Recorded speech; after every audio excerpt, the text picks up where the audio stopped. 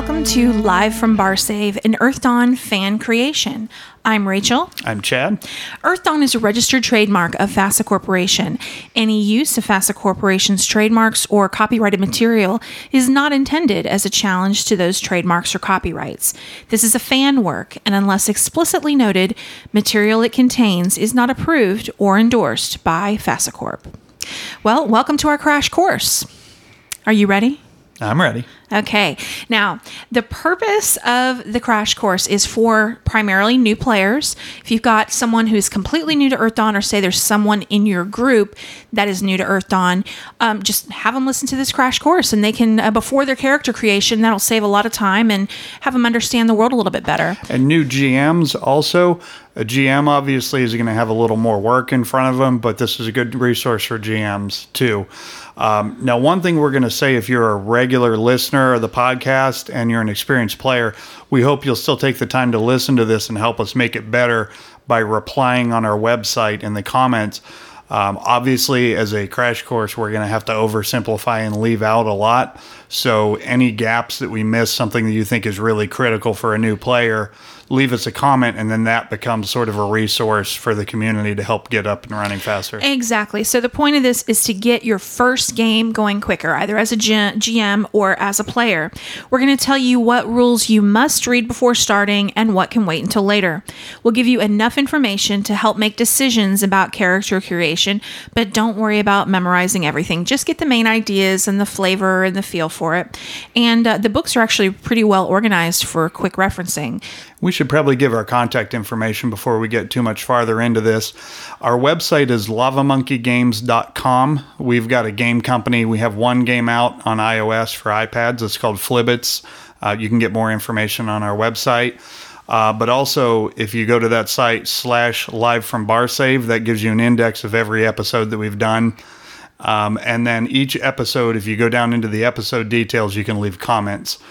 So that's where we're saying that we would like you to go to leave some additional comments if you're an experienced player or if you're a new player with questions. You can also reach us on Twitter. I'm at Lava Monkey Games. And I'm at Chad Lair. That's ChadLare. And that is also my handle on Reddit. I'm more active on Twitter, but I am on Reddit also. Now, we did want to say for our regular listeners, this is obviously kind of a departure. Normally, our episodes are much more detailed. This is going to be a very broad overview. Also, we usually make it more conversational. We're going to try to keep this one a little more direct because we have so much information to pack in. The goal is to get the crash course in 2 episodes. So we're not going to have as much time for our back and forth. No mentions of Kevin Costner whatsoever other than the one I just did. We also normally assume a basic understanding of Earthdawn. We kind of geared the show mostly around hardcore fans that already know the basics, but we're more and more getting feedback that this is cool stuff, but I don't know what to do with it, or I don't know how it fits into the whole. So this crash course will be filling in that gap. The plan is at some point we will probably do an additional maybe 2 episodes or so of general purpose source material, just Barsaive as a whole. We have some of that here, but it is super, super fast. Excuse me. So a couple of caveats here. We will be oversimplifying some things. There are going to be areas we completely skip. There are other ones where we give you a working understanding, but it's not totally nuanced, correct in every nuance. So we'll be leaving some things out. And this is not at all a replacement for reading the books. If you're getting a new game up and running, especially if you're the GM, you are going to be doing a fair amount of reading.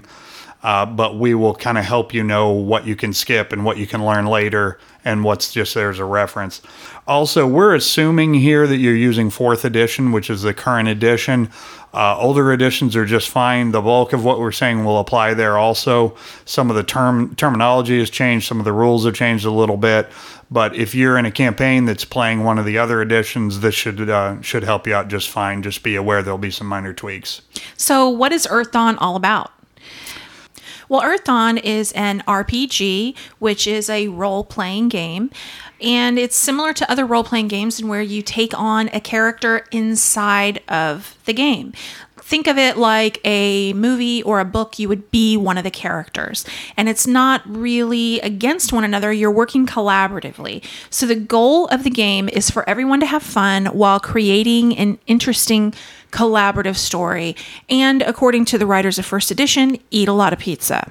Now, the characters that you play, we'll be talking in a lot more detail later on about how you go about making a character. But the first thing that we want to do is make sure that you understand the implications of the decisions you'll be making in that process. But just to give you a really brief overview, your character is made up of a race, like, for example, elf. You're an elf, you're a troll, you're a dwarf. Also a discipline, which would be similar to a class in other games. This is basically what type of character you're playing. Like, are you a thief? Are you an archer? Are you a magician of some kind, like a wizard or some other kind of spellcaster? You also put together a backstory. So where's your character from? Who do they know?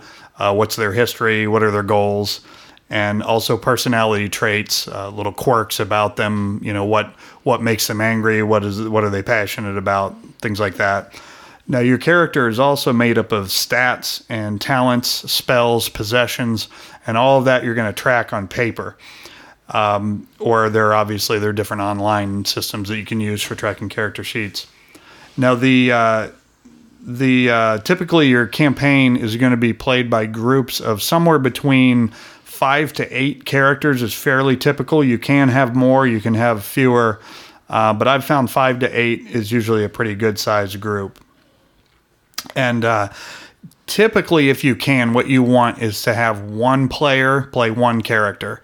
Now, sometimes if you have an extremely small group and you just need more characters, say you have a GM and 2 players, you could play with 2 characters, but that's going to be a pretty weak party. So you're probably going to have players play more than one character. It's not ideal if you have enough people. Try to do one per player. It just gives you a chance to get into the character a little more.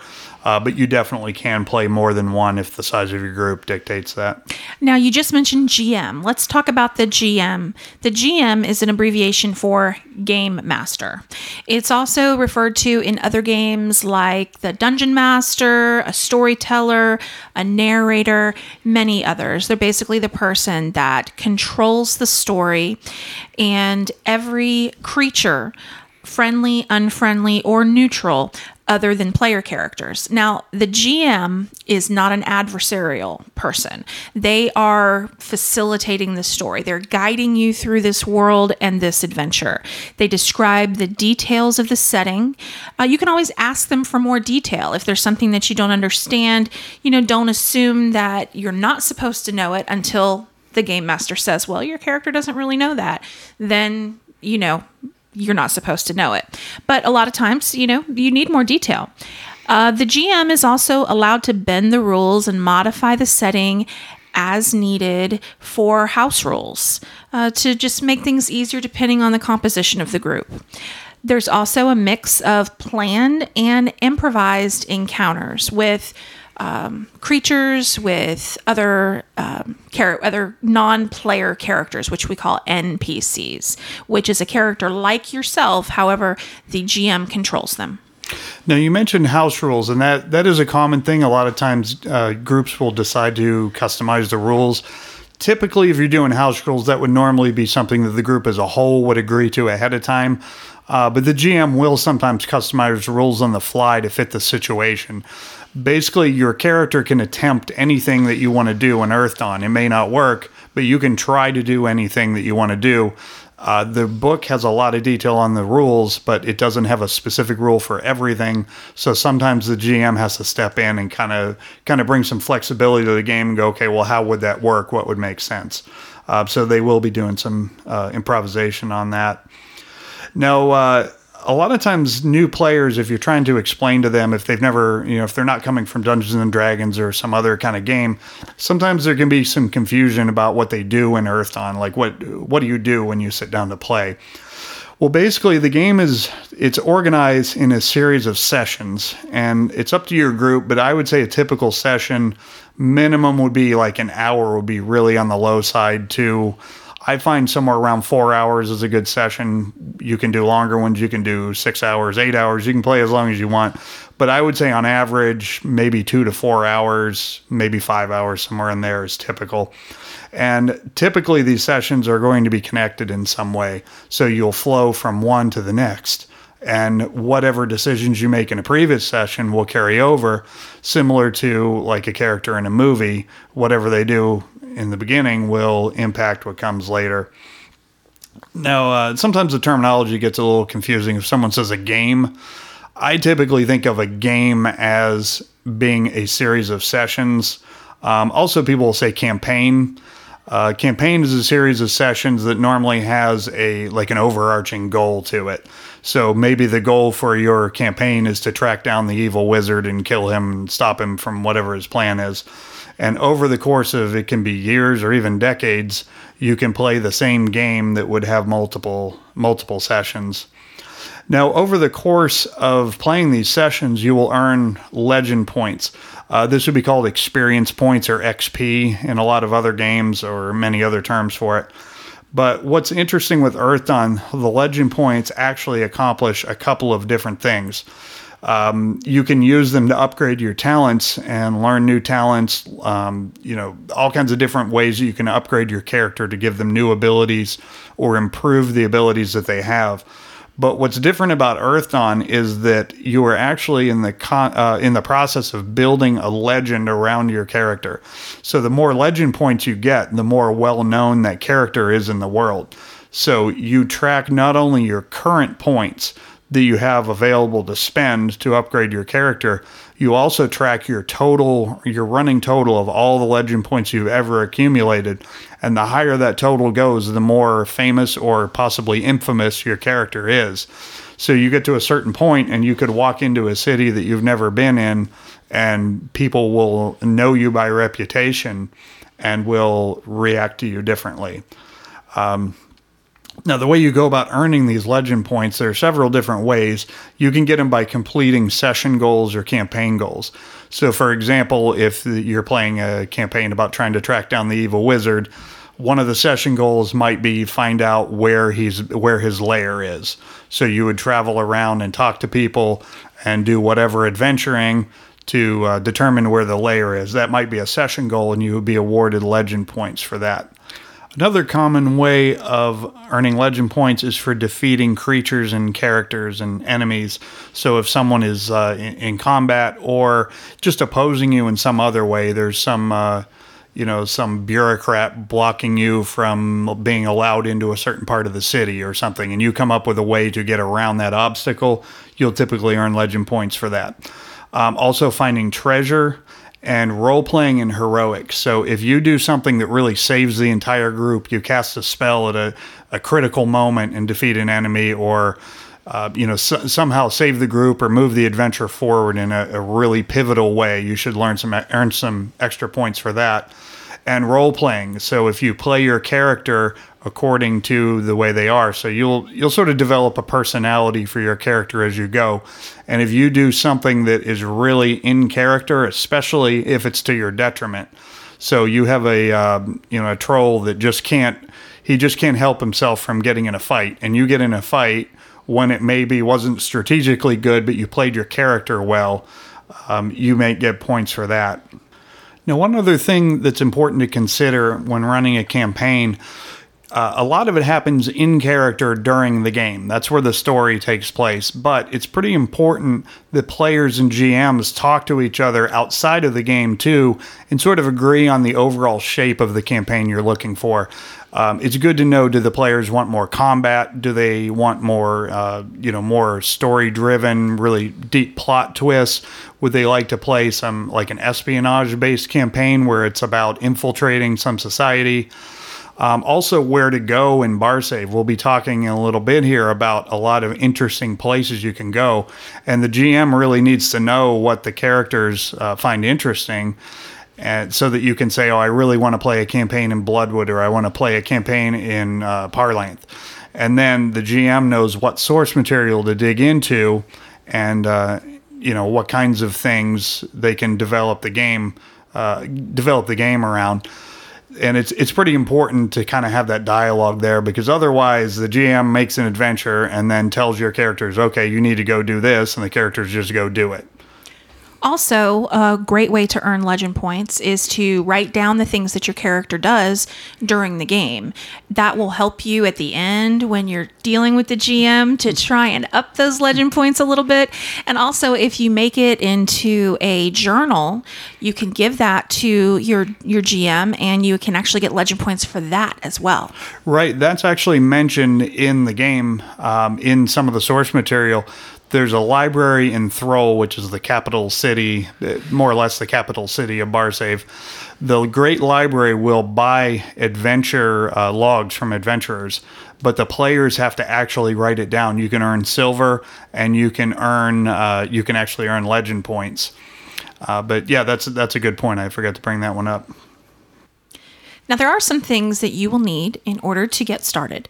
The first and foremost is a player's guide. Now, we recommend the 4th edition player's guide, but the older ones are fine also. And you can get the newest one, and you can get the previous ones at fasagames.com. I'm sorry, actually, I should interrupt you for something on here. We're mentioning you can play this edition or that one. You can also mix them. So the bulk of the, especially for source material that we'll be talking about more about the setting, it's totally fine to take older books and play them with 4th edition rules. So you don't even have to pick and choose. And this is all at the purview of your game master or your GM. So before you go out and buy anything, just check with them and see which rule set you guys are going to be using. But I personally love the 4th edition player's guide. I love the 4th edition rules. And you can pick that up at fasagames.com in physical form and on PDF, and my favorite, both. Anyway, it's got the basic rules and the game information, and you don't need to read it cover to cover before starting. It's about 1,000 pages total between the two books. So it's a lot of, if you see the books, we don't want you to get overwhelmed and go, oh, I can't possibly play until I read all of this. A lot of it's for reference. We'll help you sort of figure out exactly as we go on. One thing that the GM would need would be the 4th edition Game Master's Guide. It has more rules and more background information and some special secrets that only the GM should know. Also, the creatures. There's a pretty good library of creatures in there for combat encounters. You'll definitely want it for that as well. One of my favorite supplies that you will need is dice. And not just any dice. You need polyhedral dice, okay? Pretty pink ones. Pretty pink ones, pretty sparkly rainbow unicorn dice, whatever. And when we say D4, D6, that means a dice that has 4 sides, a dice that has 6 sides. This isn't Monopoly. We have more than just 6-siders. So you can pick up, your D6, your D8, your D10, your D12, your D20, and a D4. They come in sets, and you can get those at any hobby shop that has RPG type stuff. You can also get them on Amazon.com. And I would recommend that you pick up more than one set, even if you're just playing one character. Right. I think that each player, you don't necessarily have to have this much, but if each player has 2 full sets, it's nice because you can have certain dice that, okay, my attack, I roll these dice, and you sit them aside. That's going to save you a lot of referencing the tables and every time looking at your sheet. And one thing I like to do as a player is when I roll initiative, I like to take that initiative die and set that aside, because if there's a lot of people in your group, you want to be able to remember that number. Right, that's helpful. And we'll get into the rules and mention what initiative is in a little bit. Exactly. But yeah, it's helpful if each player has, I would recommend 2 sets, and they're pretty inexpensive, really. They really are, especially, on Amazon or other online sites. And these dice are not specific to Earthdawn. So don't go out looking for, branded dice, because they don't exist. But they do have some really, really cool themed dice if that's your thing. And they are kind of addictive once you get started. Now, there are, that's sort of the core set of what you're absolutely going to need to play. Now, there are plenty of other resources that you want to strongly consider. Now, not all of these are things you have to start, but a couple of things that we highly recommend. You're probably going to want some additional source material. The Game Master's Guide will give you some pretty good depth on the different settings and different cities you can play in, things like that. different overarching ideas, but there is a lot of material out there that will drill down into those individual settings and give you a lot of adventure ideas. So again, it's good to talk to your group, see what kinds of things you want to play, and then the GM knows where to go to get the information. And you can buy even the older books. You can still get as PDFs on facetgames.com. So that's a pretty good resource for you there. So I would recommend, in addition to these books, pick up one setting. Parlength is one that I like. We'll be getting into more options here in a little bit, but I would pick one and make sure the GM has a pretty good understanding of that. Now, for playing your first game, you can play it kind of generic. It can just be you're in some little village somewhere. It doesn't have to be super detailed, but you're going to want that as your campaign progresses. Now, one other book that we would recommend that is actually not out yet at the time of this recording. We're recording this in late April 2017. So if you're hearing this quite a bit after the fact, check, and it may already be out. But the 4th edition Earthdawn Companion, that book just adds some more rules and some more detail. It has some optional rules for game masters for other things. And it also gives you the ability to have the higher circle characters. The basic books go up to circle 8. This will take you all the way up to circle 15, so you can play some, take your characters beyond the initial stage that's in the basic, player's guide and the game master's guide. There is an Earthdawn Companion in some of the older editions, so if you have that, that can be a good resource. If not, 4th edition should be out shortly. Also, if there was one other thing, I would put this very close to being required. Not 100%. You can do without it, but it's very helpful. The 4th edition the 4th edition Game Master's screen.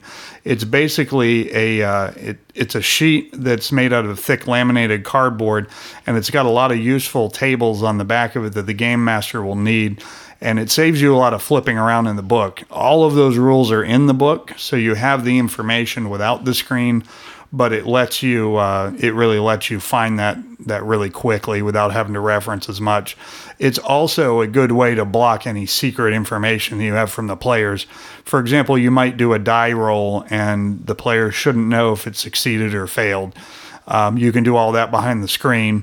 Also, if you have any notes, maps, notes about the adventure, things like that, you can keep it behind the screen.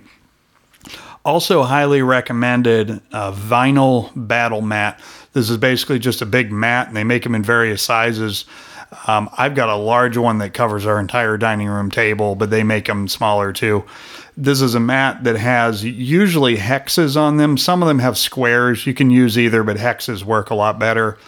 Mine is double-sided, so if you want, you can flip it either way. And they're typically made to where you can draw on them with a wet erase marker. And so you can draw maps, you can draw notes on the side, whatever you need, and then you just wipe it down with a wet paper towel. Those are very helpful, along with miniatures for your characters. You can, years ago, they made some Earthdawn miniatures. You may be able to pick them up on eBay, but they're not still in production that I know of. But you can use kind of just some, you can find Dungeons and Dragons ones or just some generic fantasy ones. They're not going to have every single race that's in Earthdawn and be exactly accurate, but you can usually find something close enough to where it kind of has the look and feel. Now, again, you can play the entire game without a map and without miniatures, and it's just more story-driven. But there are situations where it gets a little confusing. Is my guy standing to the left or right of the enemy? A lot of times that doesn't matter, but you will have situations where it does, and having a battle mat with some miniatures really helps kind of keep that straight. So that's something that we recommend, but if you don't have it, feel free to start your game without it and add that as you go.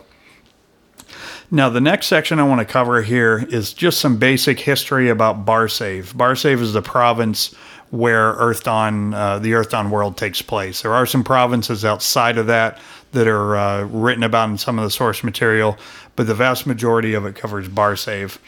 Now, I'm going to tell you up front, this is overly simplified. I am skipping a lot of things, and some of what I'm saying is not entirely accurate, but it's close enough that you'll get a feel and you'll know what, the world that you're operating in. We definitely recommend, as you get your game going, as you start, The GM especially, but even the players can do some additional reading and sort of fill in this, fill in their knowledge. And we'll have a section here about some additional resources. So this is just a very, very high level overview. So there was an elven scholar named Eleanor Messias. Messias was a trusted advisor of the elven queen Phyla. He was banished from the elven court for opposing one of her decisions regarding how the court should relate to a distant nation of elves that they were having a dispute with. And he voiced his opposition to that, so he was banished and not allowed to return to the elven court. Now, during that time, he traveled, and he ended up in a monastery in the Dolaris Mountains, which is a mountain range in western Barsaive. Now, the scholars at the monastery had discovered a 6-volume set of books called the Books of Harrow. Messias didn't know exactly what was in these books, but he could look at them and he could tell that it was important, and he dedicated his life to studying them. He ended up tearing out his own eyes and threw them into the fire, and he had left a note that said, "These are the books of Harrow. They are our doom and our salvation. Learn from them or we all perish." And that evening, 6 more scholars in the monastery died mysterious deaths. Now, this was obviously a big setback, but the effort to translate the books of Harrow did continue. The books were taken to a faraway island in the Celestrian Sea, which is to the southwest of Barsaive. And there they built a library called the Eternal Library, and it became the center of the research into these books. And the city that sprung up around the library was known as Thera, and it would eventually become the capital city of the Theran Empire. It took hundreds of years, but the books were finally translated, and what they found in them was not good news. They described that the magic level in the world rises and falls in cycles, and according to the books, they were coming up on the next high cycle of the magic level. And the book said that when the magic level reaches its highest point, there are creatures called horrors that can travel over from astral space, which is basically like a magical dimension, can travel from astral space into the physical world, and that they would remain in the world until the magic level subsided to the point where that connection between the worlds was weak enough that they could no longer stay, and then they would retreat back to astral space. Now, the time of this supernatural invasion of the horrors came to be known as the Scourge. The Therans, through their study of the books of Harrow, they developed something called the Rites of Protection and Passage. And basically what this was an approach for defending against the horrors. They had determined that there was no way to stop this calamity. There was no way to keep them from coming into our world. But they did come up with some techniques for building shelters that would allow the people of the world to be able to survive underground for multiple generations while they waited for the magic level to subside.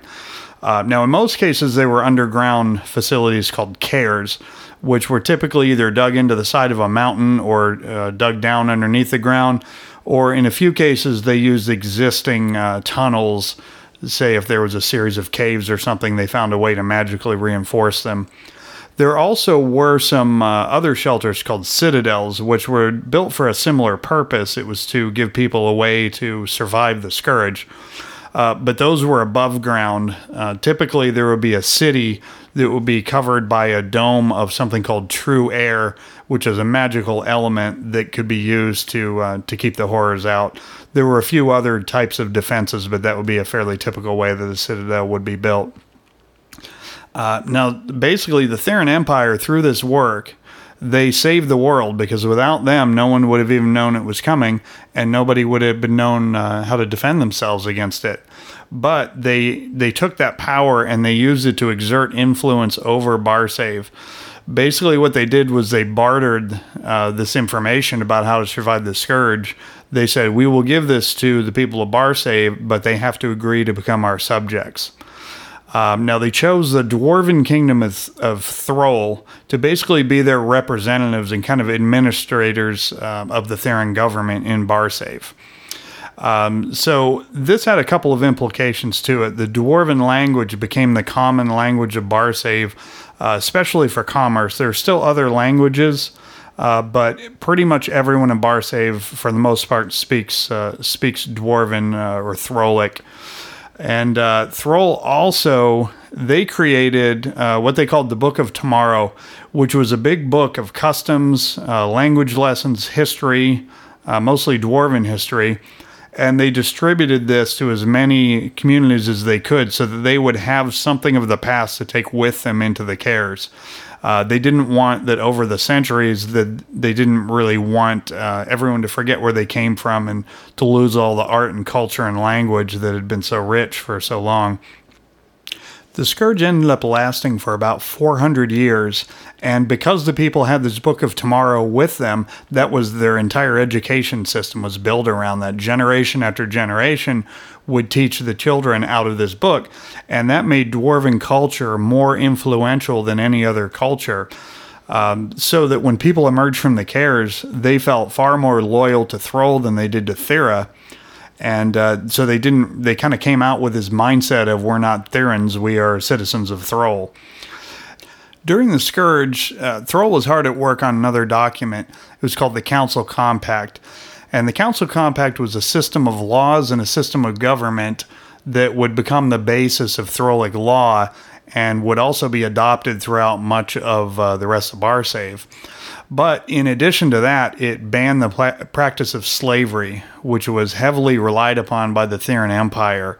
They would not have been able to build the Eternal Library and to build all the other great structures that they had and accomplish everything they had accomplished magically.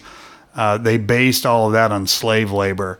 So those two things combined, the shifting loyalty and Thrall emphatically banning slavery, both of those combined to really set off some tension between Barsaive, between the Kingdom of Thrall and Barsaive as a whole against the Theran Empire. Now, individuals in Barsaive sometimes lean one way or the other. There are certain people that are very pro-Thrall, or there are certain ones that even still consider themselves Therans. And then there are other people that are kind of in the middle. Maybe they aren't fans of the Therans, but they don't totally trust Thrall. So this tension between the two is pretty important, and it's something that is kind of the undercurrent of a lot of what happens in Earthdawn as a whole.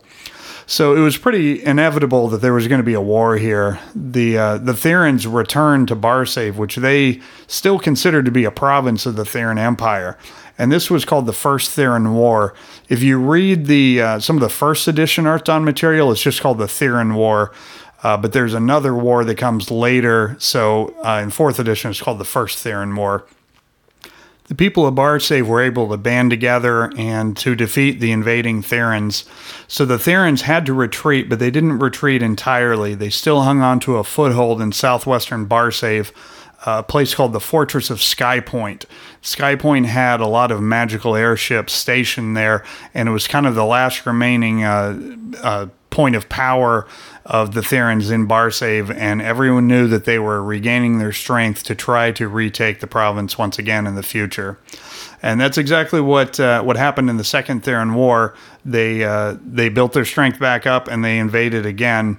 This time they landed a magical stone airship the size of a city called the Triumph. They landed that right in the heart of Barsaive and used that as a base of operations. Full-fledged war ended up breaking out, and there were some major victories and defeats on both sides. But eventually Thrall captured the Triumph, and the Theran fortress of Skypoint and the city of Yvain were destroyed, and the Therans left Barsaive. Now, in 4th edition, that's kind of where 4th edition picks up. The Therans aren't as much of a presence in Barsaive in 4th edition, but they're not completely out of the equation. It's still very possible that one day they will come back and attack again. And they are still even currently exerting some influence in different ways, and they have certain, they can have operatives in Barsaive. So the Therans are still very much a factor, but for now they've sort of pulled into the background a little bit. Now, Barsaive is a big place, and some of the more notable areas, one of them is Thrall. Now, Thrall is a massive care that was dug into the side of a mountain. And when we say massive, we mean massive. Thousands of people live there. Thousands of people, and it takes you hours just to walk from one section to the next section of the city. It's also the capital city of Barsaive, and it's a major center of trade. And it's also where the Great Library is. The Great Library is in Thrall. So there's a lot of knowledge. There's a lot of mages. There's a lot of artisans that are there. And then outside of the care of Thrall, there's a city called Bartertown, and it's exactly what the name says. It's a trade city, a lot of black market stuff that you really shouldn't get. You can find there, and it's recently been burned down and rebuilt. But you can find all sorts of things there. Now, Thrall, they're very welcoming to other people. They're very proud. They're very patriotic. They love their city, and they're very proud of it. They're also very into intellectual pursuits. There are a lot of people there studying in detail, studying magic, studying history. In fact, a lot of the source books are written from the point of view of a book that's in the library. So as you accumulate these books in your collection, the GM can allow the players to read through some of these books if they go to Thrall, which is kind of fun. I think of Thrall in my head as a school of Athens, where there's lots of learning and there's lots of debate and lots of people just, with the arts and things. It's a very similar mindset. It's debating is sort of like the favorite sport there. Like we said, there's a lot to the city. But another area, and it's probably my favorite area, is Parlanthe. Now, Parlanthe is a city that was magically removed from the world into its own dimension. So when they found out that the horrors were coming, they did this gigantic spell to try and protect Parlanthe from the oncoming scourge. But little did they know that the horrors were already there. And so in essence, they ended up being trapped in this dimension in Parlanthe with all the horrors, and no one survived. So when it came back into the world, it's in ruins. It's now in ruins. And it's a place that adventurers go looking to get rich. And outside of Parlanthe is a little town called Haven, where the original adventurers that went into Parlanthe kind of set up this makeshift kind of Old West town, is kind of how I think of it in my mind, where you can get information and supplies, but it's definitely a buyer's market for the treasure. Yeah, I think that Torgak, who is the sort of unofficial mayor, and his cronies that kind of run the city of Haven, I think they figured out long ago that the real treasure was not in the ruins. The real treasure was selling things to wannabe adventurers. And information. Information is extremely valuable. In Parlanthe, you can go to Vartigul's and get information that may or may not be true about the city. You can purchase maps and things, but she charges you even to see the price list. And now in 4th edition, these people that founded the city of Haven, which is actually kind of carved out of a section of the ruins, the people who founded that are really getting up in years, and so it's sort of like the old guard is about to retire, and it's a little unclear which factions are going to take over, and I think we may see that becoming a bigger feature of 4th edition as it goes along. It seems to be the direction it's going. One other important city in Barsaive is the city of Iopus. It's located in the northwestern part of Barsaive, and it's ruled by a family of human magicians called the Denarastus clan, and they are they're enemies of Thrall, but they a lot of the material sort of suggests that the Denarastus clan has been sort of secretly manipulating Barsaive behind the scenes for centuries and centuries. So they're kind of this mysterious group, and they have got some mentions in a lot of different pieces of source material, but there's never been a book that is just a source book on the city of Iopus. I don't know if there are any particular plans for that, but they seem to be taking more of a front and center position in 4th edition as the new bad guys, now that the Therans have kind of receded some. Next, we have the merchant city of Travar. It's in southern Barsaive along the Serpent River. It's a major hub of trade, and they annually have a tournament called the Founding, which helps establish who their leaders will be. It's pretty neat. But the area is very unstable because there is a lot of piracy on the river in that area that they're in. And there is a new source book that should be coming out spring or summer of 2017, so be on the lookout for that. We also mentioned Travar in our series that we did on the Serpent River, where we covered the first edition Serpent River book. In our next episode, we're going to be going into a lot of detail about what books are out there and different ones that we recommend. So we'll give you some more information on that next time. But if you're interested in Travar, there's some information there in our Serpent River series, as well as the first edition Serpent River book. Another setting in Earthdawn that I find just fascinating is Bloodwood. They're basically a community of elves that are very reclusive. They don't hardly any relationships with anyone else in Barsaive. They have a pretty in-depth history that's in the source material that we definitely can't all go into here. But to give you just a brief overview, they rejected the Theron's offer of information on how to protect themselves during the Scourge. They felt that they knew better and that they had their own way. They came up with a wooden care that was actually pretty effective for a while. I think maybe 100 or 150 years or so. It kept the horrors out, but over time the horrors were wearing it down, and they started invading it. And the elves were able to fight them back, but it was clear that this was not going to hold for the duration of the Scourge. So they were left with a pretty terrible choice. The only thing they could do was find a way to make the horrors no longer find them appealing. Now, the horrors thrive off of causing pain. That's basically what feeds them. But they only seem to find it attractive if they are the ones causing it. So the elves cast a terrible spell to put themselves in excruciating pain constantly so that the horrors would basically just find them unappealing and leave them alone.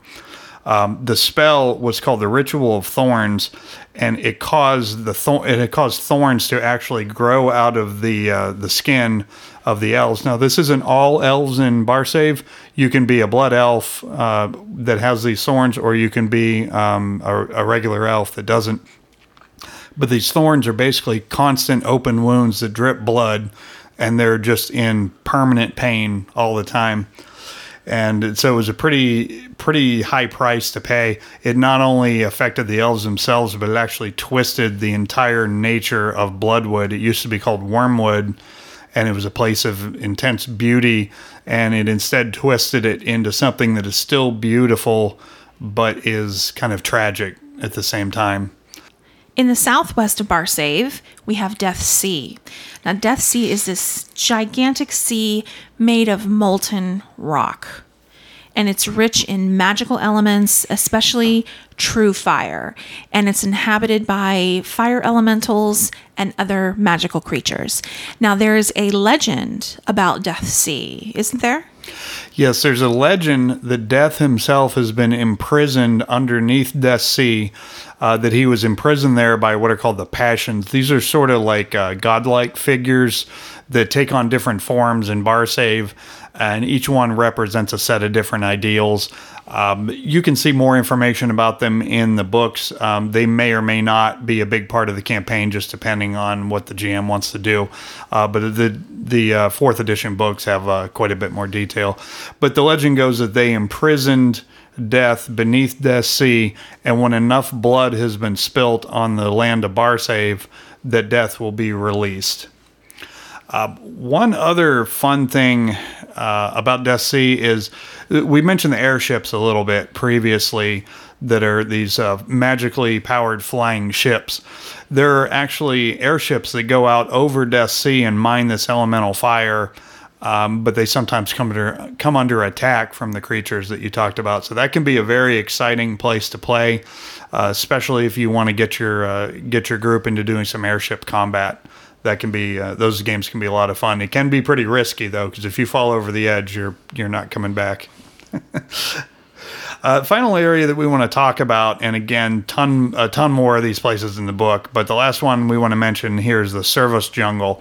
It's a dense jungle in central Barsaive, and there are a lot of ruins there that date back before the Scourge that are hidden in the jungle.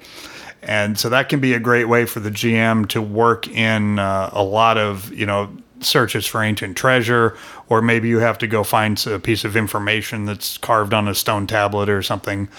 So if you have something that's sort of a historical plot that dates back to before the Scourge, the Service Jungle can be a great place to have that take place. And it's also inhabited by primitive tribes of humans, elves, and Tiskrang. So you can have a lot of combat encounters there. Now, you would think they wouldn't be very great at combat, but they actually are pretty fierce. In one of the first edition source books, they talk about, there's a first-hand written account of some ancient tribes actually overcoming some of the a group of Theran soldiers. I believe it was in Denizens of Earthdawn. I forget if it was 1 or 2. But it was talking about this group of primitive, I believe it was the Tiskrang, actually defeated the Therans and made them escape. So the Service Jungle can be a really, really good place to run a campaign like that. Well, that will do it for episode 1. And we're going to get into the next episode of our quick start, or what did you call it? I called it Crash Course, but that name is quickly wearing off here. It is. So in the next one, we're going to talk about magic. We're going to talk about the rules and what you need to keep in mind when you are doing character creation. Right. I've just found over the years as being a GM and bringing new people to the game, it's sort of your first impulse is let's sit down and make your character so we can play. The problem is they make all these decisions and then they get into it and they're like, 2 games in, they're like, oh, I would have made my character different if I had known that. Absolutely. I can speak as a player saying that I wish I would have had a primer before, starting to build a character, because you really get more of an idea of the world by being immersed in it, and then you know what you want, and then you're kind of like, well, can I change this or can I change that? So we'll talk about it all up front so you can make an informed decision. And hopefully the little bit of overview we've given here of the history and some of the flavor of Barsaive, hopefully that will give you enough information that next episode we'll get more into the mechanics and the rules and how to make decisions about how you want your character to be. We'll also point you to some very good resources, different types of source material, and kind of where to go from there after you got a couple sessions under your belt. How do you get a larger, longer running game going? And so that'll be what we get into next. Yeah, and once again, we invite all of our listeners to join the conversation on our website, lavamonkeygames.com/live from Barsaive, on the page for this episode. Any kind of input that you'd like to put on there for, beginning people, that would be very welcome. We love the conversation. Or any beginners that would like to ask questions. Absolutely. We're very active on Twitter, so feel free to send us questions or ask us where to go. On Twitter, you can find me at LavaMonkeyGames, and you can find Chad at ChadLair. And that'll do it for today. All right. Thanks for joining us. See you next time. Bye.